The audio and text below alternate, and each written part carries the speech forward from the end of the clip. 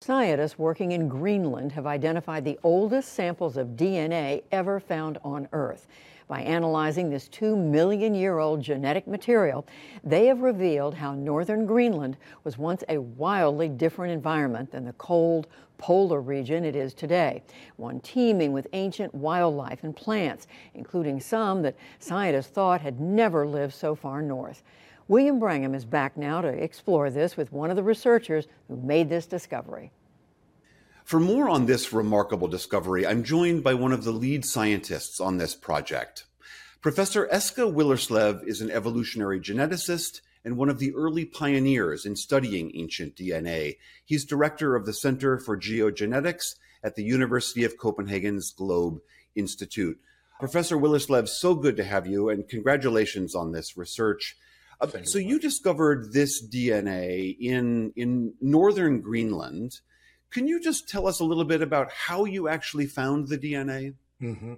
So it's some settings, big hills of 2 million-year-old dirt, basically, lying in northern Greenland. And what we did is we were digging into this dirt and we were drilling out some dirt cores. You can't see any biological material like bones or anything like that. It's basically dirt, but the DNA from the past has stuck to this dirt. And this is because we are shedding DNA all the time while we're alive. And so did these animals and plants also do 2 million years ago. So you're not drilling into an ancient carcass or an ancient tree. This is something that animals or plants excreted during their lives. That's correct. So it's coming from skin cells, it's coming from ancient feces, from urine and stuff like that. If I touch, the screen like this, right, my DNA will be on the screen. So we will basically, every person are shedding DNA to the surroundings, and some of this DNA will bind to these sediment particles and survive for 2 million years, basically. What you just said there is so striking, though, because I had no idea that DNA could survive for such a long period of time. How is that possible? Well, I was surprised about that too. So the oldest DNA until this study was 1 million years, and that's basically what most people believed is possible.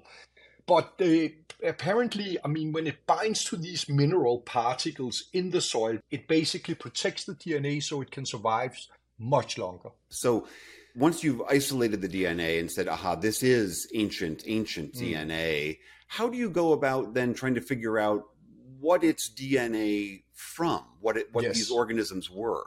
Yes, that was a challenge too, because 2 million years is a long time in evolution, right? So whatever DNA we were finding are not identical to what we see today.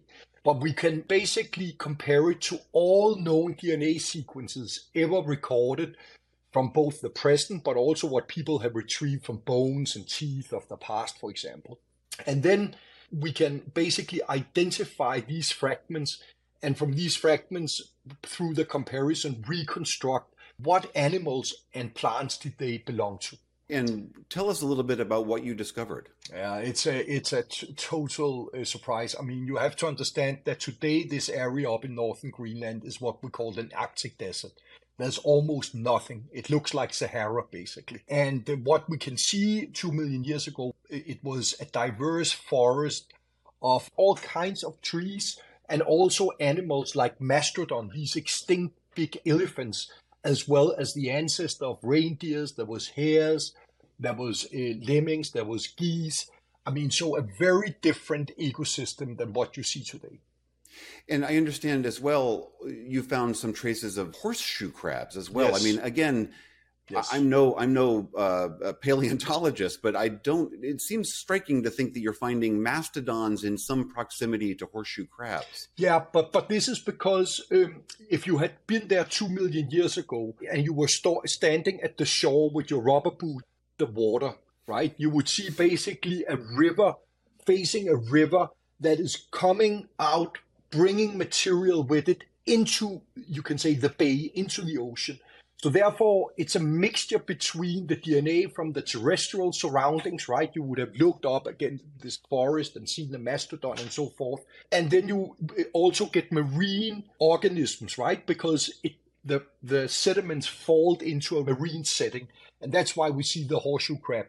And all of these animals suggest, a time where it was way warmer than today, probably 11 to 12 degrees Celsius warmer than today.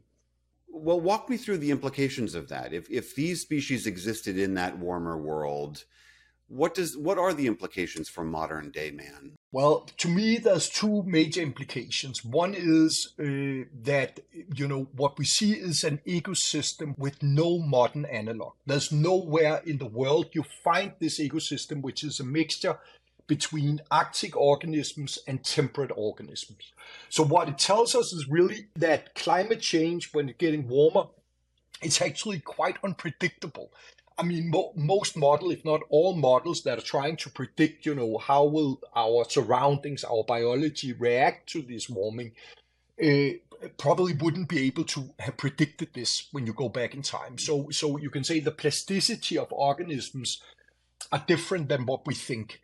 And this is, of course, worrisome, because if you're bad at forecasting, it means you also have, it's difficult to make a strategy how to mitigate, right, the consequences of global warming. On the other hand, I would say now we have a genetic roadmap, right? We have it's the building blocks of life. We have a genetic roadmap where we can find out how did these organisms back in time adapt to global warming. I know that you have been studying ancient DNA for much of your career, but this does seem like a genuinely striking advancement in your own work. And I wonder how that personally resonates with you when you realize what you had and what you discovered. What is that like for you? I mean, it's amazing, right? I mean, sometimes I kind of divide our discoveries into what we call founding papers. And then you can say the papers where we just build on what we found, basically. And this is definitely one of the founding papers. I mean, it allows us to go back to, for the first time, back to before the last ice age, right? And to a climate which is very similar to what we are heading towards because of global warming. So it's also a very important period because it tells us something about what we can expect to happen in the future. Such a tremendous discovery here. Professor Eske Willerslev, the University of Copenhagen, thank you so much for talking with us. My pleasure.